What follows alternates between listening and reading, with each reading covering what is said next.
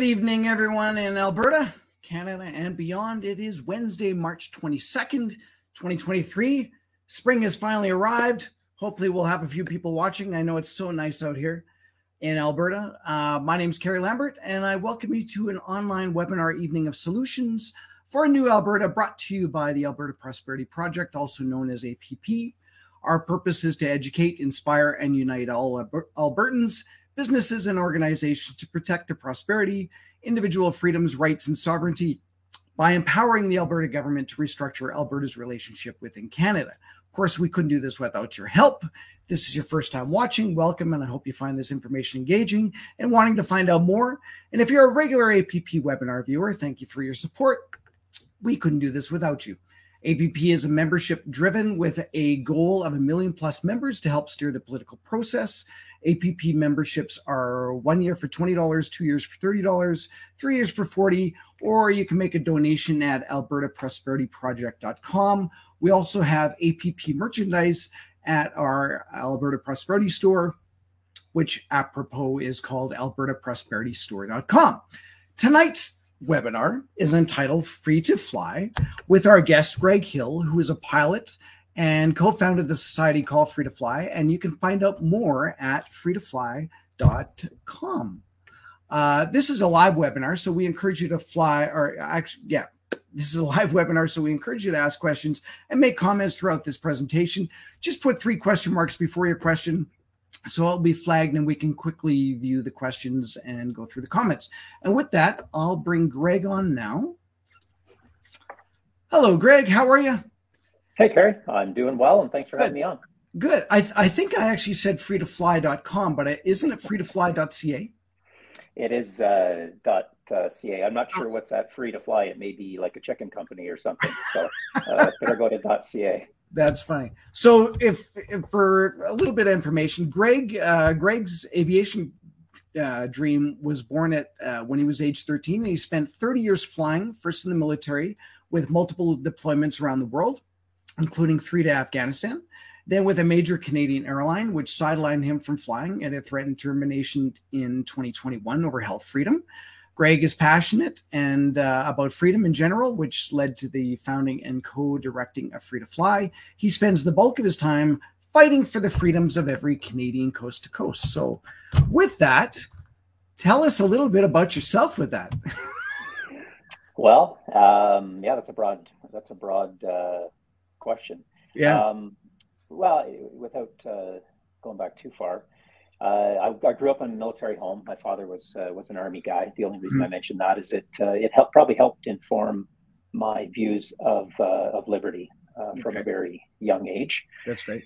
As you said, spent a bunch of time in the military and then off to the airlines. So I'll fast forward without boring people with my teens and 20s and 30s. But 2021, the spring of, well, stepping back to 2020, just kind of the genesis of my COVID era, which kind of defines all of our lives these days. Yes. I was chairing a private school board at the time, and that was probably the genesis of my questioning, certainly of the policy aspects, because I saw what we were planning to do with the kids. And I'm a bit of a geek when it comes to spreadsheets and otherwise. So I literally sat in my basement. I pulled up only government data. I wasn't digging around in the nether regions of the internet. I strictly pulled up government data. I did a bit of data analysis for half an hour, and I thought, what on earth are we doing? Yeah.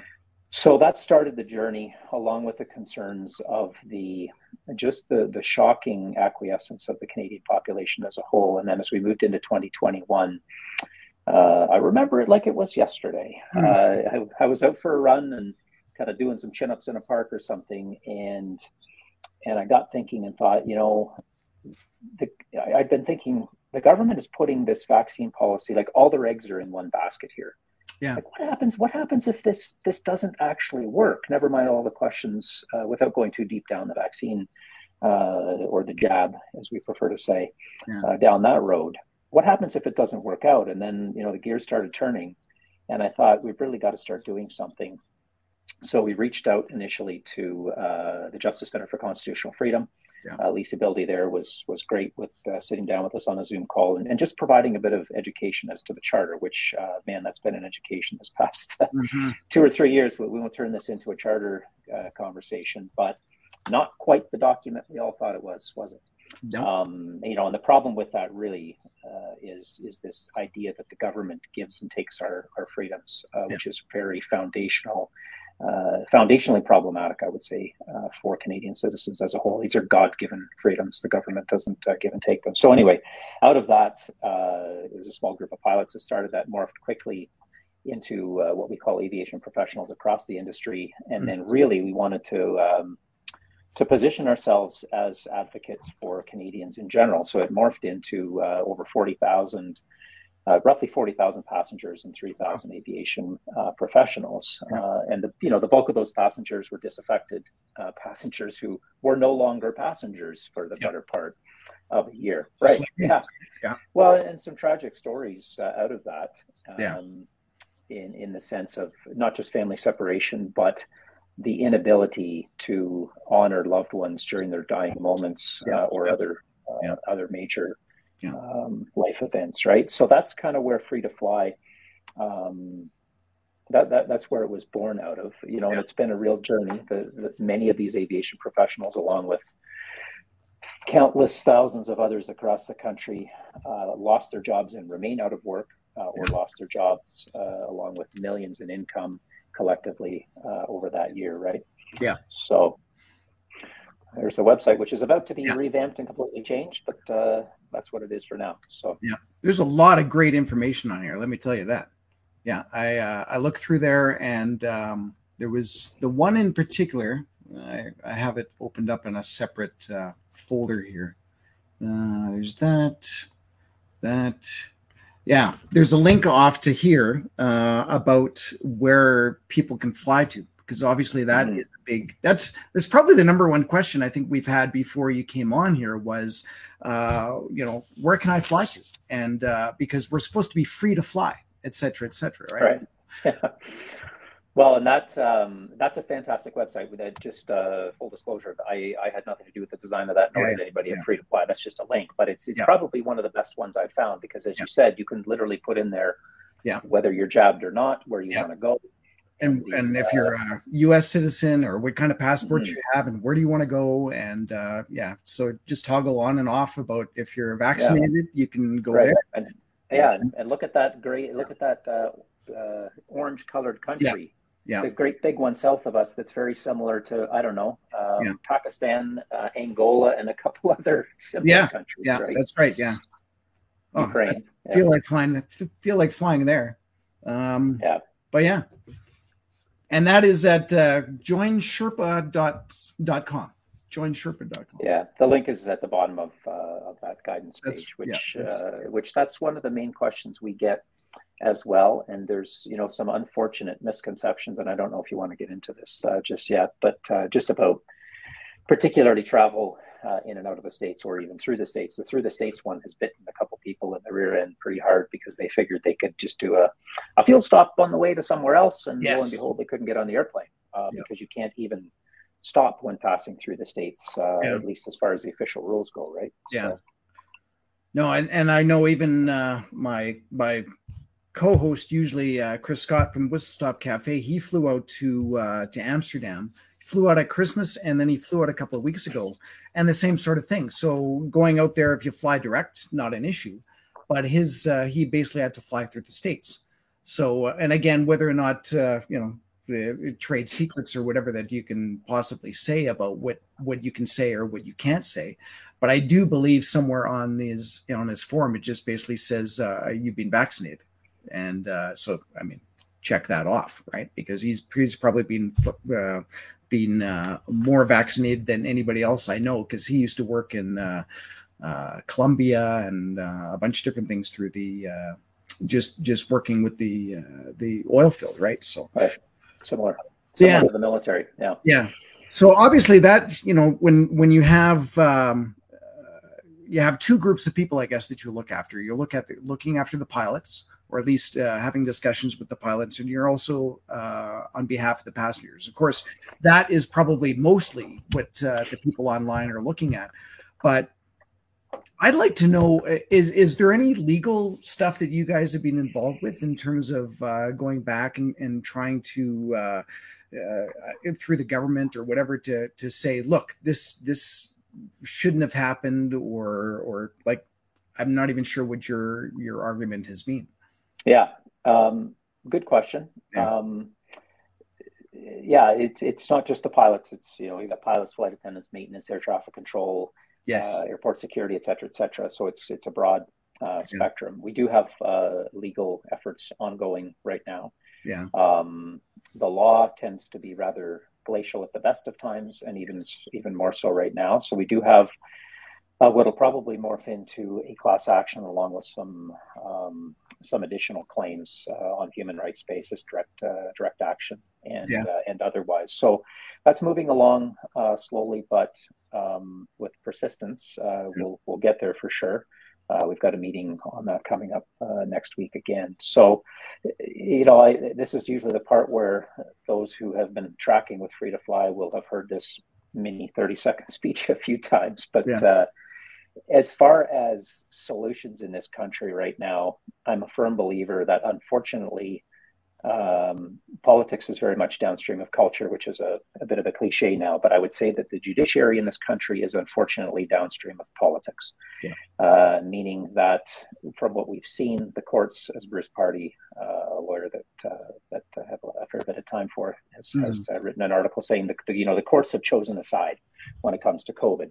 Yeah. So ergo, take it back to the start. Culture is the battleground, and until we change culture, I really don't see things turning around. That is the battleground. And until we get, 1,000 or 10,000, in the words of Solzhenitsyn in his famous Live Not by Lies piece, that, post Gulag, that was his point to the Soviets, who were, descending back into the same sort of subjugation that they've suffered for so long, is if you get 1,000 of us together or 10,000 of us, they will not recognize our country. And we saw that with the Freedom Convoy. It did start to move the needle.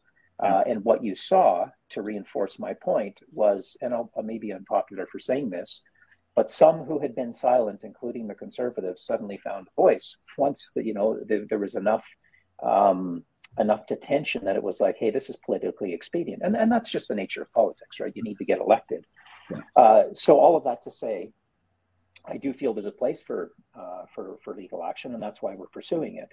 Because right now, what's happened, even for those workers who've gone back to work, it's akin to, you're sitting at home having a nice dinner with your family with all of your goods and belongings around you, and suddenly a gang comes in and says, vacate the home, you're on the streets, we're taking everything, right? And so you get out, and then they come back, a few months later, and they say, you can come back in your house now, and half your stuff is gone, and you're supposed to just be okay with it and carry on, right? It's like, well, I've got all this, I'm out of income. I'm out of, some people's marriages fell apart because of it. They lost all sorts of benefits, et cetera, et cetera. And we're supposed to just say, thank you, master, for giving me my job back.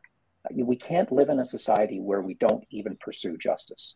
So we're going to continue doing that. I don't want to be defeatist about it, but I do think we've got to continue focus on the fact that culture is the battleground. And what that means, fortunately or unfortunately, and the reason I phrase it that way is because people get discouraged, because these impacting culture means the nitty-gritty of having direct, sometimes difficult conversations with family, neighbors, employers, church members, et cetera, et cetera. And you don't have to be unkind or rude about it, but you need to speak truth, and you need to speak truth courageously and uncomfortably at times. And unfortunately, that it takes a while.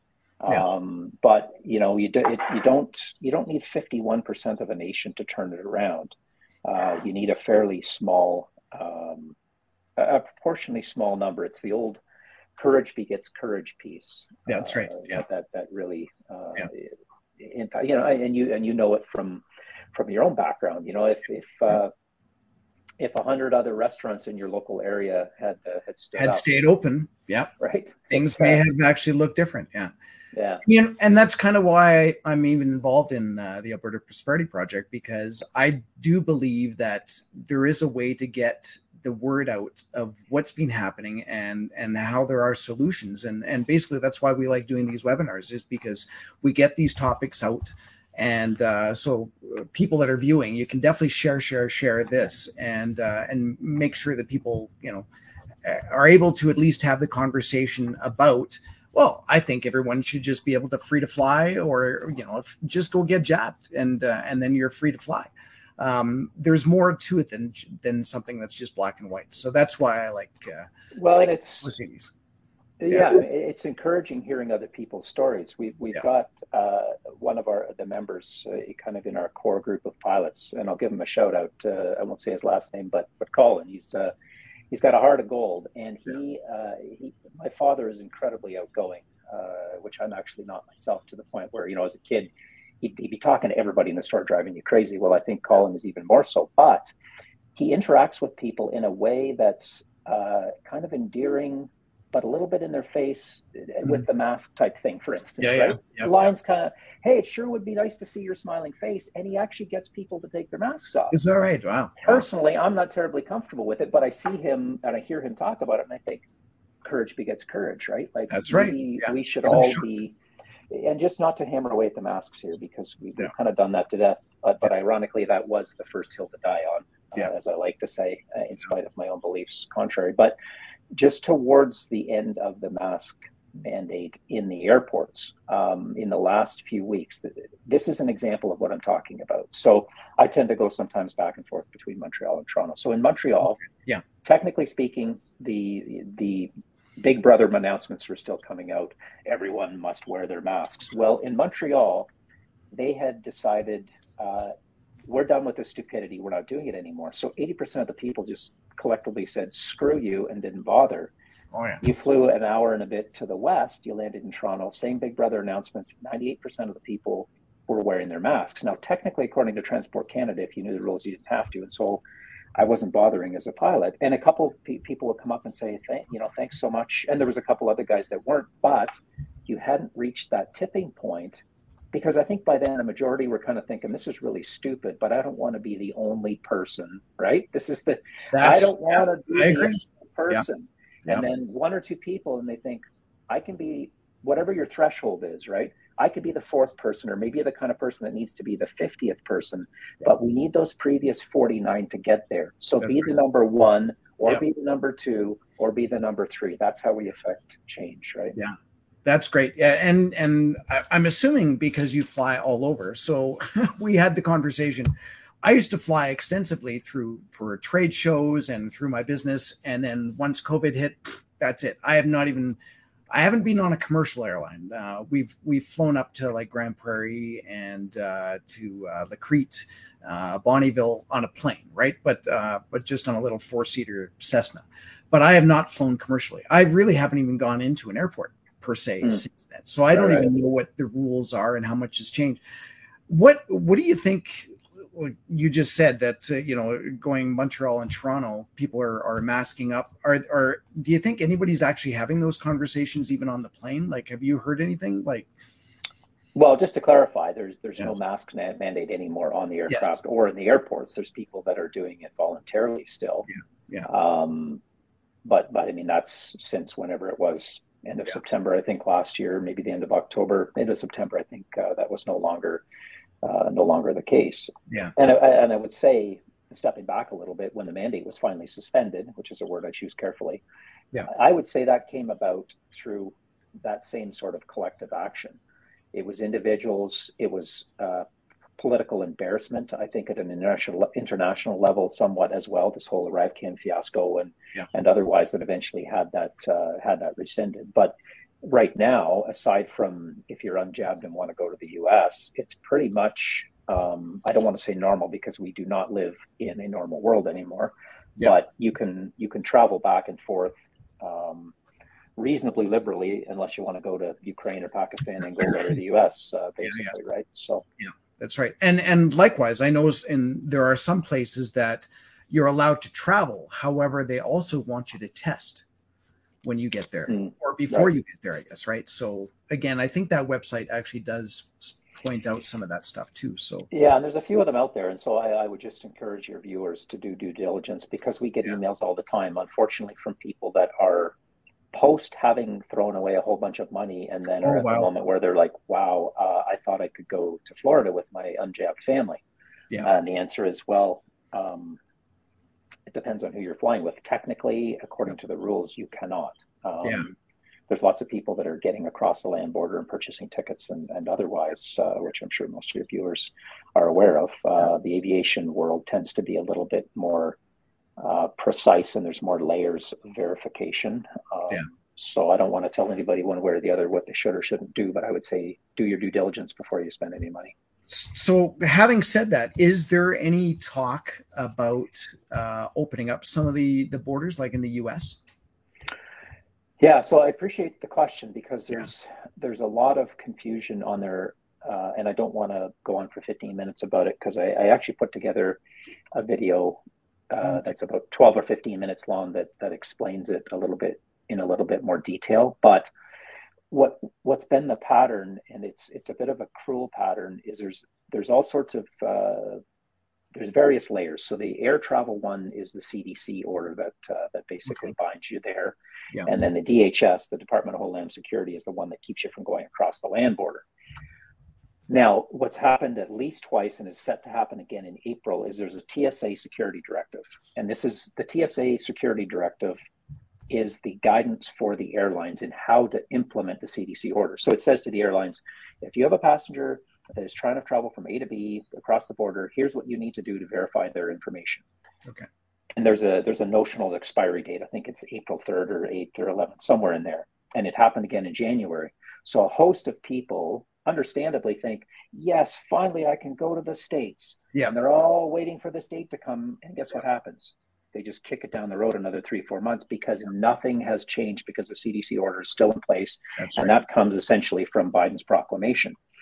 So if you go, again, I don't want to go on and on about it. That single page on our website, I tried to distill it as best I could. And you can read through all of the stuff. If you were really having a hard time sleeping at night or something, you can read through the individual orders and otherwise. But don't be fooled, I guess, by some of these dates. There's so much information, and it's hard to stay on top of. It's the guidance one, just the next tab over there. This one here? So if you scroll down, it shows USA.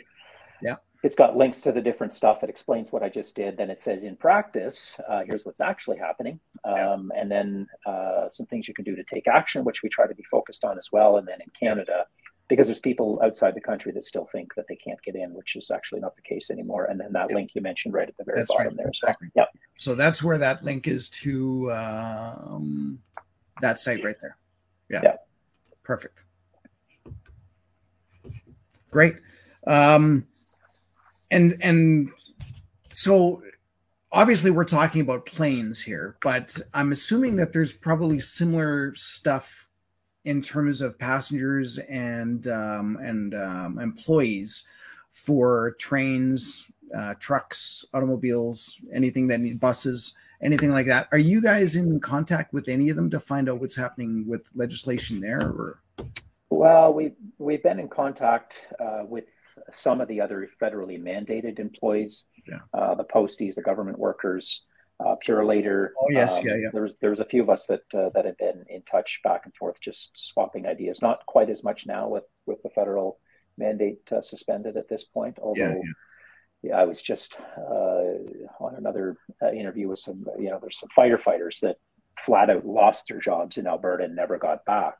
And so I think that's worth pointing out as well. And it's the same within the aviation industry. I'm blessed to be back at work right now, but there's others who are not. And I try to always do my best to give a shout out to these courageous men and women who continue to stand by their principles, because it's certainly a grind. So as far as the other industries, I'm not as up to speed on the nuances, I guess, of where they're at.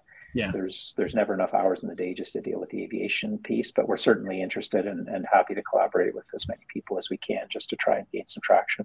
Do you know if there's pilots that obviously, and this is more of a general question, I guess. If there's pilots that are unvaccinated, I guess they can't fly down legally down to the U.S. as well. So, do you know if your company or other companies kind of make arrangements so that maybe you fly more in Canada, as an example? Well, that's a fascinating question, and it's like you're just lobbing me a softball to go ahead and hammer away at. So here's the insanity of the world we live in: is nope, that's not the case. As a matter of fact, I'll be in the U.S. tomorrow, and I'm perfectly safe to be in the U.S. as long as I have my magical pilot superpower exemption, right? So, so there's an exemption that's buried deeply on one of those pages in the CDC guidance that exempts flight crew for being in the States. But as soon as I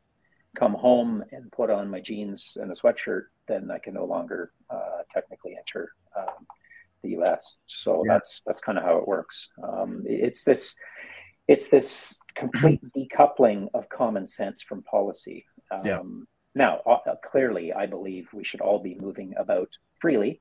But here we have a policy where ostensibly it's not permitted due to safety, but expediency trumps everything, right? At least in this case. So in order to keep things moving, that's kind of the road they've gone down. So we're hopeful we can get to a place here sooner than later. You know, Biden's mentioned this May 11th thing. We've been lobbying with a bunch of congressmen and senators in the States to try and get this whole mess sorted out. Talked to some phenomenal individuals down there who are working hard. There is a bill, HR 185, which is sitting in the Senate right now. It hasn't necessarily stalled there, but they're sorting through sponsorship, trying to get it through the Senate. So in the process of that, there's a lot of people, just to our previous point, that are thinking May 11th, thank goodness everything's going back to normal. And unfortunately, that's not really the case. They're saying there's no guarantee at all that this will change, even given his picking of a random date in May to make everything okay again, right? So we're hopeful that things can happen before then. But that's the bill there. Yeah, it's interesting that, because you think, you know, governments and countries, they trump everything. They mandate, and that's just the way it is. But even with us, even in Alberta, even in Canada, so of course I was a restaurant owner, and we shut down. And we shut down prior to vaccine policy coming in. However, I also am an entertainer, and so a musician. I host karaoke, I DJ, I do all that. So I was still allowed to work at restaurants and bars during that time, even though I'm not. And and even with that, a lot of the employees that I talked to were also not vaccinated, and yet they were able to work there.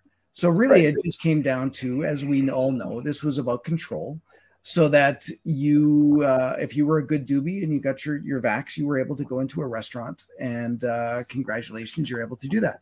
But they cannot, in Canada, basically deny you the right to work. So if you were working at a restaurant, at that point, you couldn't be fired in order to do that, right? So, that's kind of where we were, and so interesting that you're able to fly down to the States, because essentially they can't take that job away from you per se, right? Although they did, I guess, at the beginning of all this. Yeah, well, we were out of work from essentially October to August or September of 2022. And the threat was termination initially in May, and then they kicked the termination back to November 1st of 2022. And then once the mandate was suspended, then the bulk of people, but not all, came back at that point. So here's another. I mean, I'm pretty sure questions are going to come up, and I had a bunch of notes that obviously I wanted to find out about that. We're seeing stuff like this on the news. Let me guess what you're going to put up there. I'm pretty sure you know what I'm going to put on. So here was a tweet today. I'm being notified by passengers on a Southwest flight departing Las Vegas that the captain became incapacitated soon after takeoff this morning. He was removed from the flight deck and replaced by a non-Southwest pilot who was commuting on that flight. This is now the fifth pilot incapacitation incapacitation that I'm aware of in the past 2 weeks. I will post more info. We see a lot more of that. And I even did just a quick Google search of pilot collapsing, and there's pages and pages of stuff going on. So do you want to make any comments on that?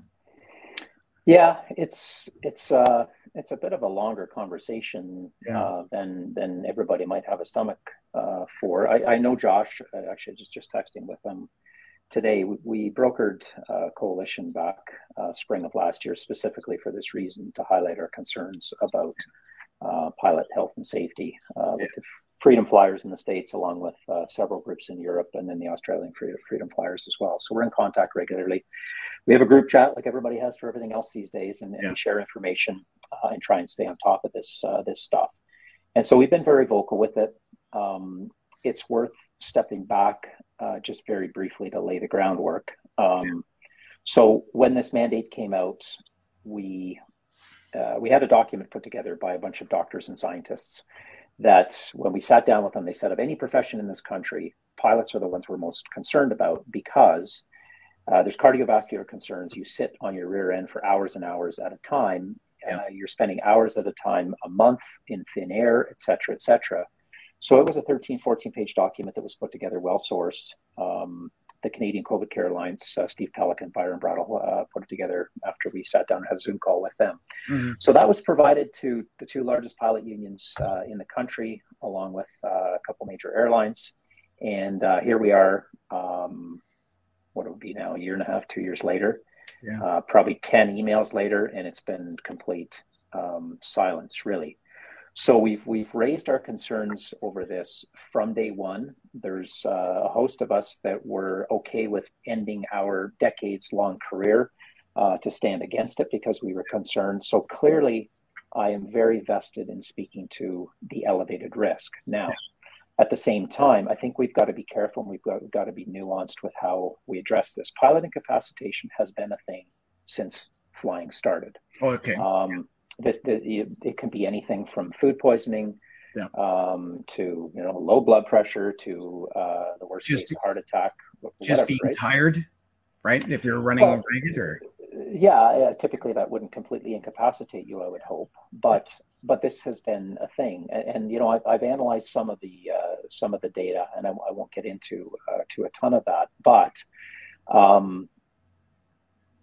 it's a concern. But at the same time, if we're weaponizing fear in the process here and summoning imagery, as has been the case with one individual in the FAA, former FAA employee in the States, was talking about people in apartments and houses and beaches should be concerned about airplanes plummeting from the sky. I would say you're just another version of the CNN and the New York Times at this point, because if you're an aviation professional, and this is my concern, Carrie, what we're not trying to do here, certainly not what I'm not interested in, is getting accolades, likes, shares, and followers on like-minded media. That's not my goal. Yeah, I love these people dearly, and they're what has carried me through these past few years. But what I'm really interested in is the people that don't think like me.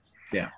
And so that's what we've really got to aim to target. And so if I start summoning imagery of planes plummeting to the sky, every other professional pilot in this country will call me a buffoon, and rightly so. You're right. Because when you have a pilot incapacitation, and I'll just talk through it very briefly here, because I think it's important, because we get people contacting us all the time saying, should I ever fly in an airplane again? And I would say, well, Klaus Schwab doesn't want you to, so what are we doing here, right? Yeah, we don't want people to be living in fear. We want them to continue going to see Grandma in Saskatoon and otherwise. Yeah. So if I'm flying from Vancouver to Toronto, and my first officer keels over, I'm instantly very concerned about him. If he's flying the aircraft at the time, typically it's on autopilot. So I will assume control, which is as much as pushing a button, essentially. Yeah. I will maintain safety of flight by securing him, getting his seat moved back, getting him secured. If there is another pilot that's traveling, we'll try and swap him out. Yeah. If not, we'll secure him. And then the goal is to get the aircraft on the ground for his health and safety and the rest of the crew or the rest of the aircraft. Now, having said that, there's elevated risk because a diversion with an aircraft is a high workload event for a two-woman crew. Okay. So now when you're doing it single pilot, there's all sorts of additional stress and opportunity to miss things. So make no mistake, I'm not minimizing the risk here. Yeah. But I don't want people traveling worrying that they're going to crash, that there's a high probability of it. I mean, we train for engine failures in aircraft. We don't train for dual engine failures. The odds of both pilots expiring in flight due to a jab injury is astronomically low. Yeah. So again, I say it's like dealing with a horrific snowstorm. Yeah. You manage the risk, right? And so we're dealing with a higher risk scenario. If you're in a snowstorm, you put snow tires on. You drive a little bit slower. What I would say is that Transport Canada, in this case, and I could go on about this for a very long time, they're the ones that should be putting the proverbial snow tires on for aviation, and they have been absent as a safety regulator since 2020, as far as I'm concerned, and that continues to this day. And I can speak to why I'm somewhat passionate and probably unpopular with Transport Canada, I guess, because of it. But I think the traveling public needs to understand what they can do to help and who they should be targeting. And Transport Canada is certainly one of them when it comes to this jab injury thing, because they did no efficacy or safety trials from the get-go. Those of us that were asking questions, they just stopped answering the questions, et cetera, et cetera. Yeah. Are pilots supposed to go in for like a yearly physical or anything like that? Supposed to. Yeah. Supposed to? Okay. And what's been happening with that? I'm assuming everybody does, and they get signed off, and then they can go and fly. I'm just kind of using the same analogy that I know about train engineers and right. driving a bus. Well, right? it's funny you mentioned that, because every other nation in the world, that's what the pilots are doing. But here in Canada, back in 2020, just to step back. So when COVID first hit, it's a standard, it's the same thing we all say, well, none of us knew what was going on. So we were pretty forgiving of strange policy. Yeah. So initially it was, well, you can just mail it in, basically, have your wife sign a piece of paper and say that you're healthy and you're good to go. Yeah. So they extended the medicals essentially to start out with. Then, as we moved into 2021, they said, well, we're going to do telemedicals now. So you can do 2 telemedicals. So instead of coming in annually, you can do 2 telemedicals. And then you just have to show up in person for your third one. So what that means is you've now got guys possibly in their 40s, 50s, even 60s, not doing an ECG, for instance, for 36 months. This was something that for decades was an absolute requirement, the same as simulators and otherwise, because it's an issue of safety. And Transport Canada said, no, that's fine. Even up until the last few months of last year. And there's been a lot of noise made, in part because Tucker Carlson and Steve Kirsch have been focusing on it in the States. They've widened the parameter for pilot EKGs in the States. Yeah. And with my Canadian voice, I say, well, hang on a second. We're doing it even worse up here, because we're just not even going to bother doing EKGs anymore. That's the shocking reality in Canada. And this is during a time, if you look at late 2022 or into March of this year was when that was supposed to expire, the country was more or less open, aside from some outliers, right? You could go wherever you wanted without a mask. So as a pilot, I could crowd myself into a subway car and go downtown Toronto, eat a burger in a pub, and then sit with 20,000 people at a hockey game, as I should. That's right. The game. Yeah. But Transport Canada said, COVID, social distancing, you just phone in your medical. That's fine. You don't have to actually show up in person. So we've been pretty vocal, tried to get in touch with politicians who sadly, it seems that if it smells a little bit of the whole jab issue, they don't really want to touch it. And the pushback from the one I talked to was, well, this expires in March. Well, lo and behold, Kerry, March 1st of this year, Transport Canada shockingly and egregiously extended this asinine, unsafe policy to 2025. So in Canada, again, we are alone globally, as far as I know. I've checked in with all of our aviation group. We're the only nation in the world I know of that is allowing pilots to go 36 months without EKGs, without in-person medicals, or otherwise. And I've spent hours on the phone just in my role. Some of our pilots are suffering post-jab injuries. They're okay to talk to me. They're not really keen to raise their hand and point out what they're dealing with, because they took the shot to save their job. And if we lose our medical, we essentially lose our job. Yeah. So there's guys out that are suffering injuries. So, some of them are minor, but some of them are more concerning, as most of us have friends and neighbors and otherwise that are dealing with issues from these stupid things as well. Yeah. So now we're in a situation where we've got Transport Canada doctors, because I've asked the question. I said, well, what do you think of this? They say, well, because the new exemption, the reason was no longer COVID, because that would be even a little bit too far for Mr. Algabra. It was flexibility. Since when did flexibility trump safety? Yeah. And this is why I say they've abdicated their role, right? And so I've said to one of his transport doctors, what do you think? Well, it's convenient for those who are healthy. And I said, well, how do you know they're healthy?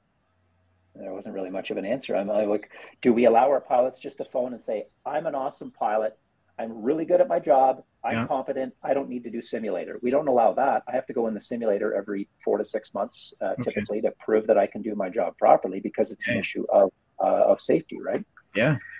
So this is the situation that we're in at this point. And the reason I'm kind of hammering on this the last few weeks is because I feel amongst the public, the like-minded public, there's a lot of frustration, even over what you just posted, Kerry, with seeing these issues with pilots. Yeah. But what can the average person sitting at their computer, like, another issue with a pilot, what am I supposed to do, right? Other than be outraged, because outrage just gets your blood pressure up. Well, here's what you can do. Contact Transport Canada, contact the airlines, ask them why they're still okay with doing this, because so far it seems they're okay with it. Yeah. Contact your MP. Take action as best you can, right? So this is an opportunity to do that, because when we're dealing with this crew incapacitation issue, here's the quandary. The final backstop to tracking down the people that are really injured is what? Medicals. Yeah, that's right. And what are we doing with the medicals? We're phoning it in. You only have to show up once every 3 years. And the answer is, well, hey, if you want to come in, go ahead. And I'm like, well, it's a 4-hour round trip for me to go to the doctor. Like most middle-aged men, I got 100 things I'd rather do. And, unless it's really bad, I'm probably not going to go.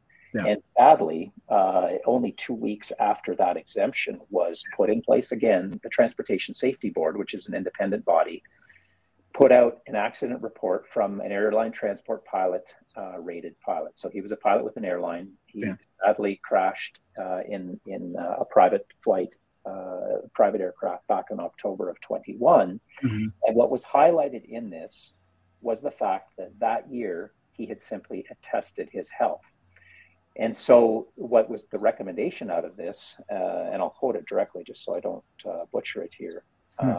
The TSB recommends Transport Canada establish routine review and improvement for civil aviation medical examiner guidelines. And that's about as pointed as you're going to get with two quasi-governmental institutes poking the fingers at each other. They're essentially saying this needs to be tightened up a little bit. So it's a serious issue. Very, very long monologue on my part. Sorry, but no, that was great. I'll bet you 90% of the viewers had no idea that that it was basically delayed or the basically telemedical and not actually going to see a doctor directly. Right. When I actually heard about that, that to me was an eye opener.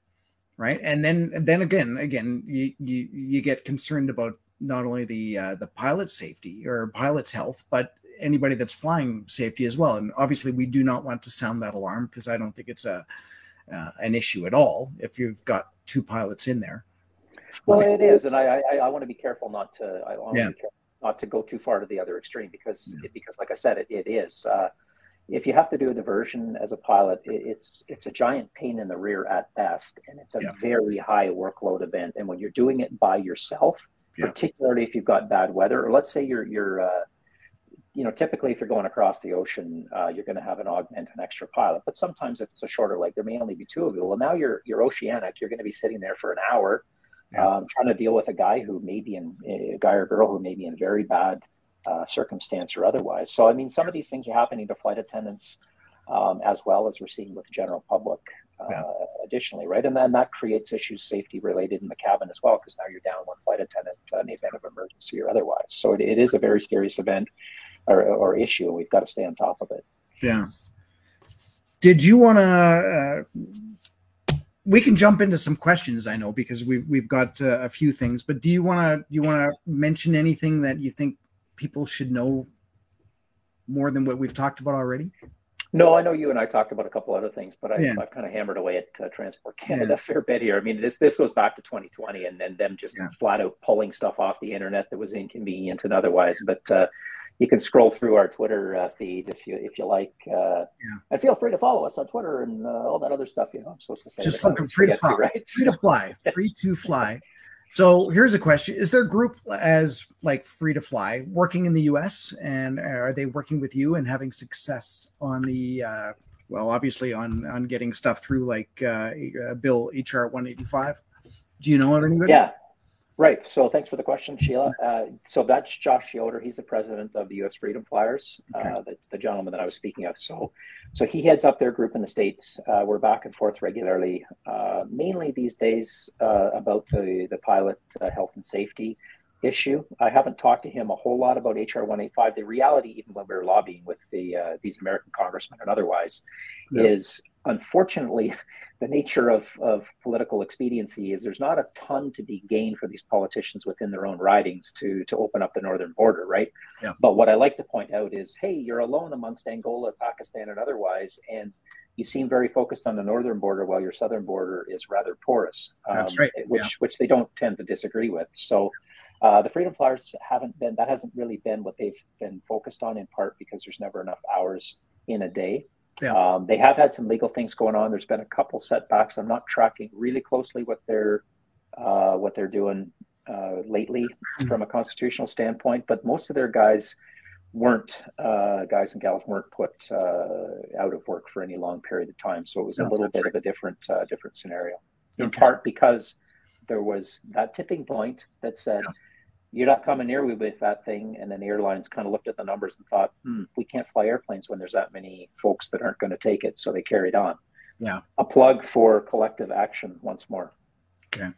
There's a few questions that come up like this, where if you look back in the Wayback Machine, which is kind of the way that Google records stuff, from May 2021, there were Transport Canada landing page saying that they do not recognize the altered mRNA as treatment, as it was only approved under emergency use authorization. If Greg Hill feels that he could use that for the lawsuit, please send me a PM. I don't know if that you've probably heard stuff like this, or maybe. This is exactly what we talked about before. So they didn't specifically mention the mRNA piece, but what they did, if you can just pull that tweet up, Carrie, because that's exactly what she's referring to. This one here, okay, give me a second. I just have to. So I was back and forth with one of the Transport Canada doctors asking these questions, along with one or two other people, saying, well, you say we're not supposed to. It didn't specifically refer to the mRNA.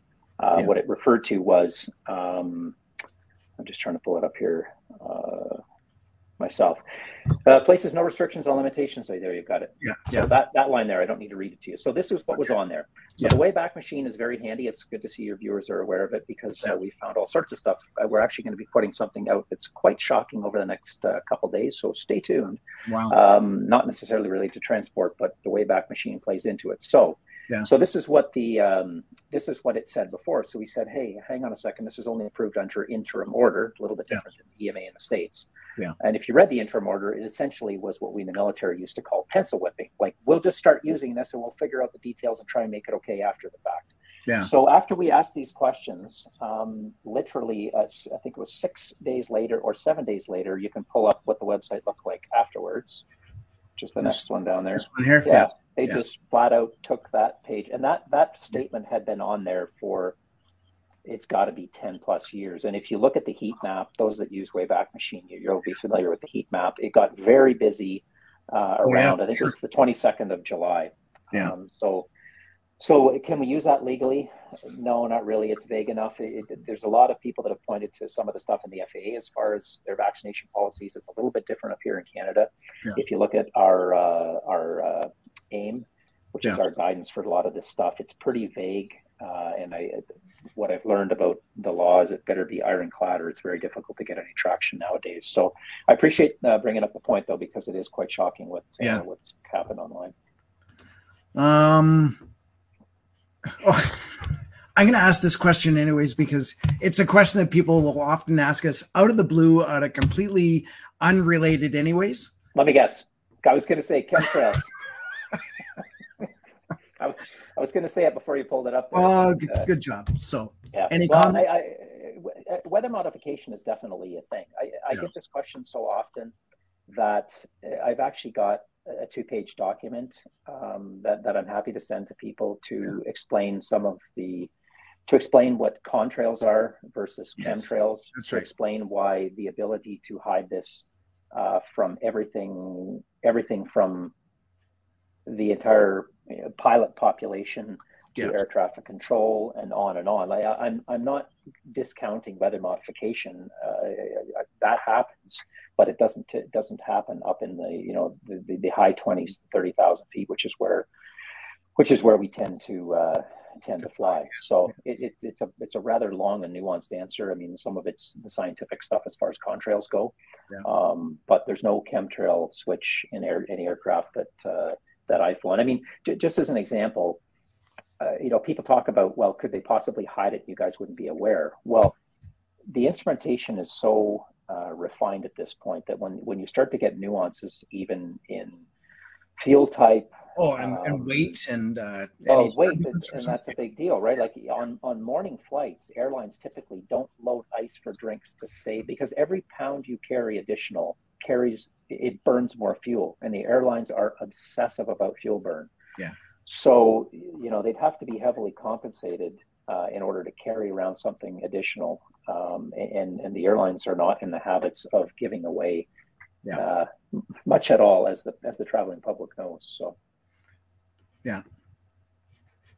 Anyway, if somebody's interested, feel free to email us, and I'd be happy to send that. It's like I said, I'm not trying to be disingenuous or otherwise. Yeah. It deserves a full answer, and it's like a 2-page answer. So yeah, and definitely will. While I'm scrolling through here, we'll be plugging your Free to Fly website. And is there any other stuff on the website that might be of interest to people? Well, like I said, a shout out to Patrick, our young, I think he's 22. Yeah.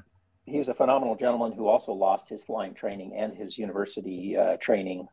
He kindly volunteered to help us. So he's actually back doing his flying training. He's also started a computer business. So he volunteers doing our website. So he's in the process of completely revamping it to simplify it somewhat, because it's a little bit busy in my mind right now. Yeah. But the news link gives you kind of recent things we put out, interviews, podcasts, etc. And then the resource hub is where you're going to find, so there's those action contacts there. That's useful if you want to get a hold of Transport Canada and otherwise, and the guidance that you talked about. And it kind of goes on and on. The resource hub kind of centralizes some of that stuff a little bit better as far as. Looks like you've done a couple of videos otherwise too, so that those are on there as well with the Iron Will report. Yeah. There's all sorts of stuff going on depending on what's happening from day to day, right? So that's right. We'll try and simplify it a little bit. And how to contact you? There's a page right there. Contact us. Does that go to you, or do you have anybody that is looking after this? I see all of that, but a shout out to Trisha, who is our admin helper, a kind woman from out in BC, who just stepped up and has been relentless in her ability to dig into really boring things that I often don't have time for or don't want to do. So she tends to keep an eye on the inbox and leaves the emails for me to check in with as well. But yeah. And I also see there's some merch, I guess, that we could buy. So the luggage tags are pretty cool, actually. Yeah. I've got one, and actually the guy I was flying with today says, "What's free to fly?" Yeah. So I said, "Well, it's a bit of a long story," and out of that comes some interesting conversations. So typically, what we find, people ask, "How's it been coming back to work? Like, was it the average guys?" Yeah, 98% of it, guys. A lot of guys say, "Man, I have so much respect. I wish I would have done the same. I didn't want to get the shot." Yeah. The few that maybe are not supportive usually say, "Oh, did you see the Leafs game or something?" Really, they just don't tend to talk about it. They just leave it alone. Yeah. So the luggage tags are a good conversation starter if you happen to be traveling. We just ask for a $10 donation, but if you can't afford that, then just send us a note. our good pilot that's spearheading that, Chris, we'll get them out to you. That's awesome. I know we even through the Alberta Prosperity Project, and actually I should have called this page up here, the Alberta Prosperity Project store, and I'm going to do that. It's kind of the same thing. We if you're wearing an APP hat as an example, and you're in the grocery store, and people will say, "So what is APP? What's it about?" And that's a good way to get into a conversation with people that you probably wouldn't normally be talking with, right? So, and then kind of educate them and tell them what's happening, and again, people think that the mandates are all gone, and I've also run into the situation where somebody was asking about. Are jobs still available, or like what is there here's one. Is there a big shortage of pilots due to the mandate? Did you notice that? Like, is that big? You were brought back? That's kind of two questions. Okay. Is there a big shortage of pilots? Question mark. I can answer that one. And is there a big shortage of pilots due to the mandates? Due to the mandates, no. Unfortunately, because of what I was alluding to in the States, there was enough pilots down there that said, "Don't come near me with that thing," and they meant it. Yeah. And they kept flying airplanes. And I don't say this disparagingly, but we had a fairly good sized group, and this was the case across almost every industry in Canada, that were opposed to it. And it was heartbreaking to watch people wrestle through that. Literally, I was on the phone with people in tears, struggling with like, how do I pay my mortgage? How do I look after my family? So it dwindled to an unfortunately small group, to the point where the company's attitude was, that's a lot of experience. And I would say the aviation industry as a whole took a beating experience-wise because of it, but it wasn't enough to cripple them. It was acceptable attrition, put it that way. Mm-hmm. So we saw a great big mess last summer. People thought that was maybe due to the vax mandate. Maybe in some of what we call under the wing, the baggage handler security, and otherwise maybe their numbers were a little bit higher. I don't have exact numbers. I'm more familiar with the pilot, although we have those numbers across our supporter group. Yeah. But the industry had ostensibly been sitting on the couch eating Cheetos basically for a year and a half, and then all of a sudden it was like, "Hey, time to run a marathon," and it went really, really badly. And throw in ArriveCAN, which ground customs hauls to a halt. Yeah. And again, here's another plug for collective action. If you simply had 15% of every flight with 200 or 300 people on it, walk up and say, "Go ahead and write your little green ticket. I'll be standing here waiting with all these people behind me," it would have been over with quite quickly. You're right. Yeah, absolutely. But it's a difficult thing to ask of people. And so again, I don't say that condescendingly. I get it. When you're in the customs hall and some guy with a flak vest on is giving you the grilling you and doing the power trip thing, it's very, very difficult to make a stand. So. Yeah. Just a comment. Truly, the majority rules if only everyone stands up for common sense and medical privacy. And you know what? Even if there was enough of a small fringe minority that were able to stand up too, that probably would have stopped, because like you said, if there was 150 people on a plane and 15 of those people said, write me up a ticket, that is not the majority, but it's enough to cause a change, right? So here's another comment, and we'll make a comment on this too. So kudos to the pilots who stood their, pardon the pun, ground in not getting the jab and had lost their jobs as a result. They'll be the ones that will be filling in for those who become unable to fly and incapacitated. So I'd like to just say it's not everyone that gets jabbed gets any issues. Like right now, the stats that we've looked at, just in out of everybody, you look at the VAERS reports, you look at some of the other reporting, it is less than 5%, right? So it's not like all the pilots will become unable to fly, just so you know. You want to make any comment on that? No, the reason it's focused on, and this goes back to really what we've tried to, when Matt Sattler, my good friend and co-director, when we stood up Free to Fly, what we were trying to summon was the pilot archetype, essentially, right? Think Sully Sullenberg on the Hudson, right? So when crap is hitting the fan, we're not cowering in a corner sucking our thumb. We're standing up straight with our shoulders back, to summon Jordan Peterson. We're calmly addressing the crisis, and we're trying to be the voice of sanity and the adults in the room. Yeah. And so that's how we're trying to approach this issue as well, is to address the fact that, yes, there is elevated risk. And some of these people are free-to-fly supporters, members, etc. Yeah. And my heart goes out to them. Some of them are not flying right now because they took the shot and they've ended up with issues. So, we're not sitting on the sidelines thinking that we're gonna benefit because of it. The reality is, to step back to a question that I didn't answer, is there's a serious shortage of pilots in Canada and globally. Some of the airlines in this country are coming up on contract negotiations, so the airlines will tell you right now there is no pilot shortage. But anybody who knows anything about the industry knows that there is a very serious shortage of not just numbers, but I would say more problematically experience. Yes.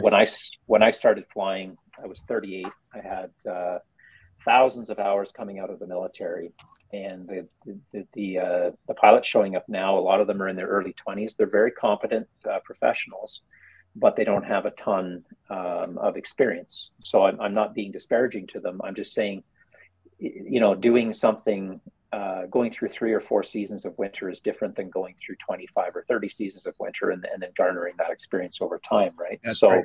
Yeah. So there is a shortage. Who knows what the aviation industry looks like in the next 5 to 10 years? I would say the globalist cabal has it in their right in their crosshairs.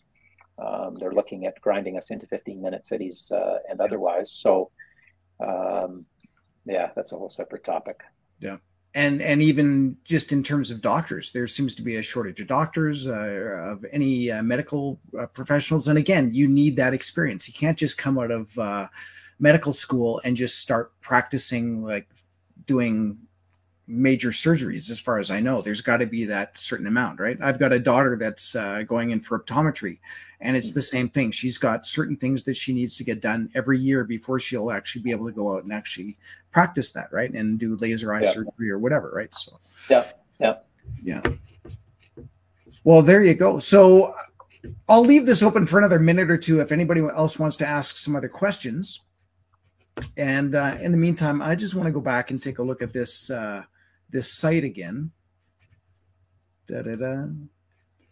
So again, if somebody's interested in flying somewhere, this is a great tool that you should be able to look at. And here you can see. So if I'm in Canada and not vaccinated, I got 14 places I can just travel to. I've got 46 if I test and travel, and then test and quarantine as well.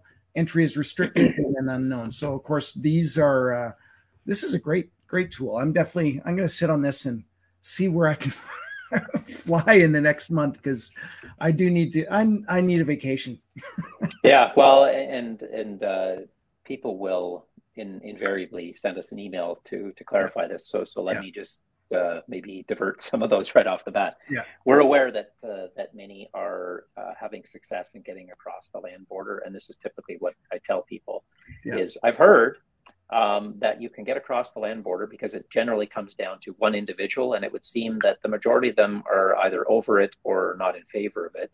Yeah. And then once you get across, once you're into the States, you can travel unfettered across the U.S. like a normal free human being. Yeah. And I would recommend that that's probably the best route to go about, because otherwise maybe you can do it out of Canada, but after you've dropped a couple $1,000s on a plane ticket, it kind of sucks to find that they've gone ahead and checked all your documents, and lo and behold, you can't go anywhere, right? I know there's a lot of places that are just like across the border. So coming from Winnipeg, it was either Grand Forks or Fargo. You could drive down there and then fly from somewhere there. In Calgary, we of course have Kalispell, and even in BC, of course, you could probably just go down to Seattle or something like that, and from there. So there are definitely options. And our buddy Wayne here, how do you get to that page? I believe it is just Sherpa.com. It's I don't know if there's another one on there, but if it's the last link on that guidance page as well. So give it a try. Hopefully this doesn't show up some weird site. No, it's Acme. Oh, something happened there when you clicked on it, but The folks at Sherpa will be very happy with the extra hits they're getting tonight. Absolutely, yeah. They should be going via the Free to Fly page, really, though. Not that we get anything for it, but it's the last link on that the guidance page. So so go to Free to Fly and then go to Resources Hub in the top left there. Oh, this one here, Resources Hub, and then Guidance for Canadians, Unjabbed Travel. There it is, right there. And Declare Your Courage. I'll put a plug in for that. I don't need to go to it right now, but that's something that I've really wrestled with how we get out of this mess we find ourselves in, and this Declare Your Courage piece that's on there as well. I'd encourage people to look at, because in my view, that's really how we get out of this mess, is by individuals. We've talked a lot about this last 2 or 3 years. We've talked about freedom. But we haven't talked a lot about the responsibility side of it. And Alexander Solzhenitsyn, who I think I've already mentioned once, in 1978, once he was back in the States, he was asked to speak at a Harvard commencement speech. And I expect he was very unpopular for the speech he gave. It's well worth looking up. Yeah. But he brilliantly summarized in 3 or 4 paragraphs that exact reality, that we have lost our way as a nation, in my view, because we've lost touch with God, but also because we've lost sight of the responsibility and accountability that is the flip side of freedom. Yeah. And until we seize on that and we courageously declare our courage in individual private moments, and in bigger ones, right up to losing our jobs, our homes, and otherwise, our children and grandchildren will be living in a very dark country unless we grasp that reality. Yeah, well said there, Greg. From Wendy here, I think it's so sad for people like me that have family and 2 new great-grandchildren born in the States that I have never met. Government have too much control over my life on both sides of the border. Yeah, it's for some of us, you might even say a small fringe minority, can be held prisoner even within our own country. Now, that's not to say we can't go anywhere, as that website showed us, but and again, I used to travel extensively, usually down to the States, go down to San Francisco, Seattle, Vegas, Chicago, New York, and so I have not been there since the beginning of COVID. So hopefully soon.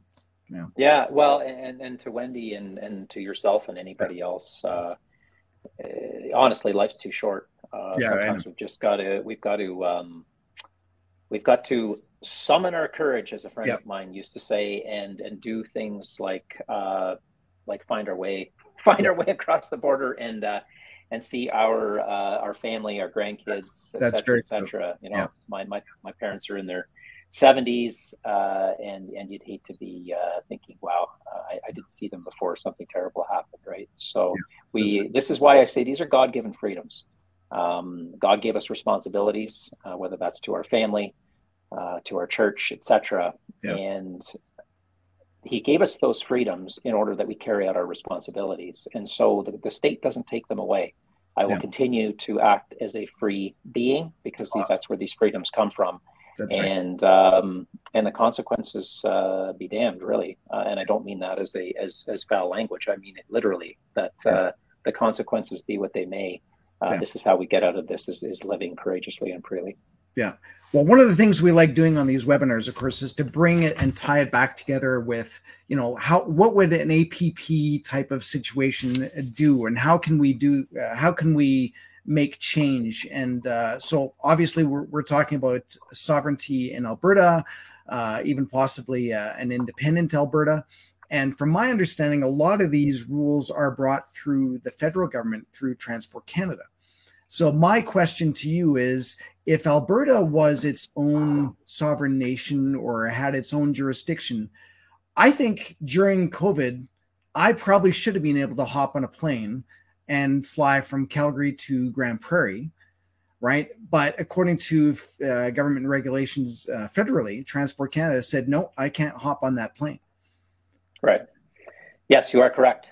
We had people reaching out to us and saying, you guys should find a bunch of unjabbed people and start an airline. And to which I said, I would absolutely love doing that. But there are few industries in this country or in any country that are as fraught with red tape and control as aviation. And that's exactly what you're speaking of, right? So even when you're within your own province. It's a federally regulated industry, which is why we were out of work for the year. Yeah. So yeah, it's if there's some way that it can be shifted to the provincial, then yeah, you'd have more control over it. But yeah, that's a question that's probably more left to your expertise and knowledge than mine. Yeah, and I know like trains and originally when we had Greyhound and we had even couriers, they all seem to be some sort of jurisdiction with some federal regulation. And again, if it whatever happened to Greyhound anyway? I'm assuming, Stop? Yeah, they don't exist anymore. I know here in Alberta we have Red Arrow for sure that goes between Calgary and Edmonton. There's probably a few other ones. And but yeah, like if I wanted to travel on a bus from Medicine Hat to Grand Prairie, I guess I would really have to look into it because I haven't traveled on a bus that far, so I don't know. But I was sitting on smoke-laden Greyhounds as a kid. That dates me a little bit. But and I actually took a Greyhound from Winnipeg to Calgary back when I'm not even sure how old I was, probably 14 or 16. To come out and visit my aunt and uncle who had just moved out here a couple of years before. And, but yeah, I don't even know if you can do that. I don't know if anybody knows that could reply back, but, and anyway, so, this was great. This was great information. I think, again, if people can share this and get some conversations happening about the state of what we are in terms of travel and flying and working.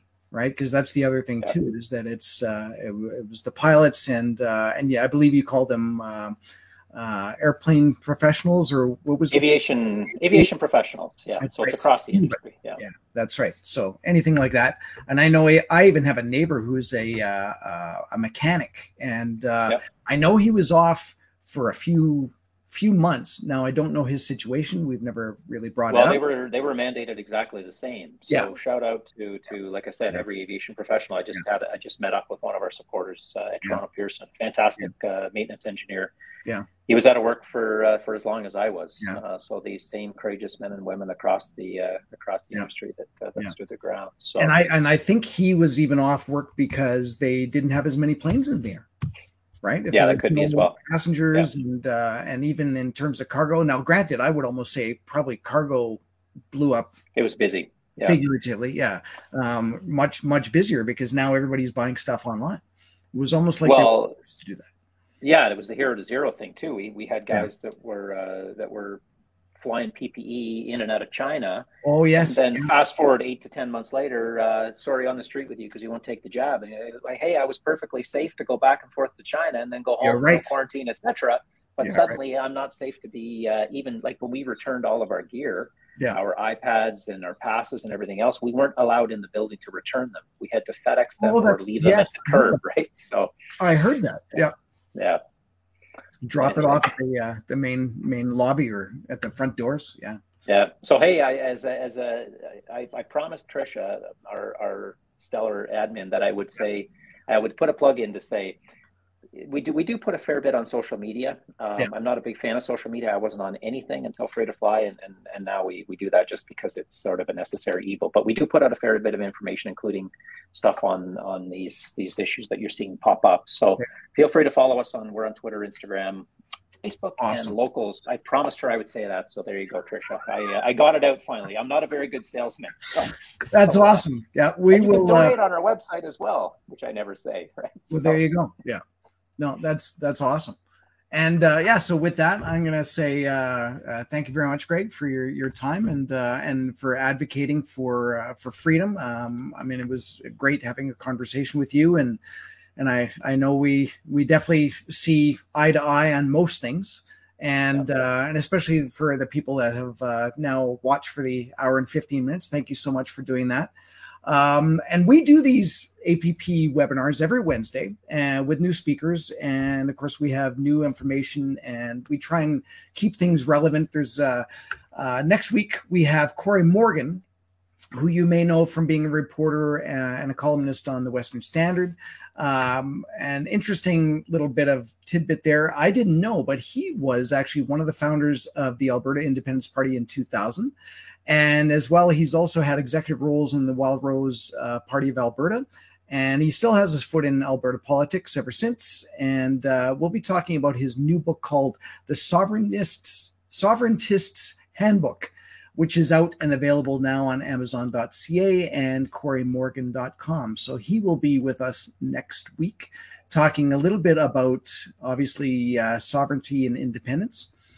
And I'd also like to acknowledge the volunteers that we have for APP charter groups, setting up events, even doing webinars and social media, etc. If you'd like to become a volunteer, by all means, please reach out to albertaprosperityproject.com on the website and tell them that you'd like to volunteer.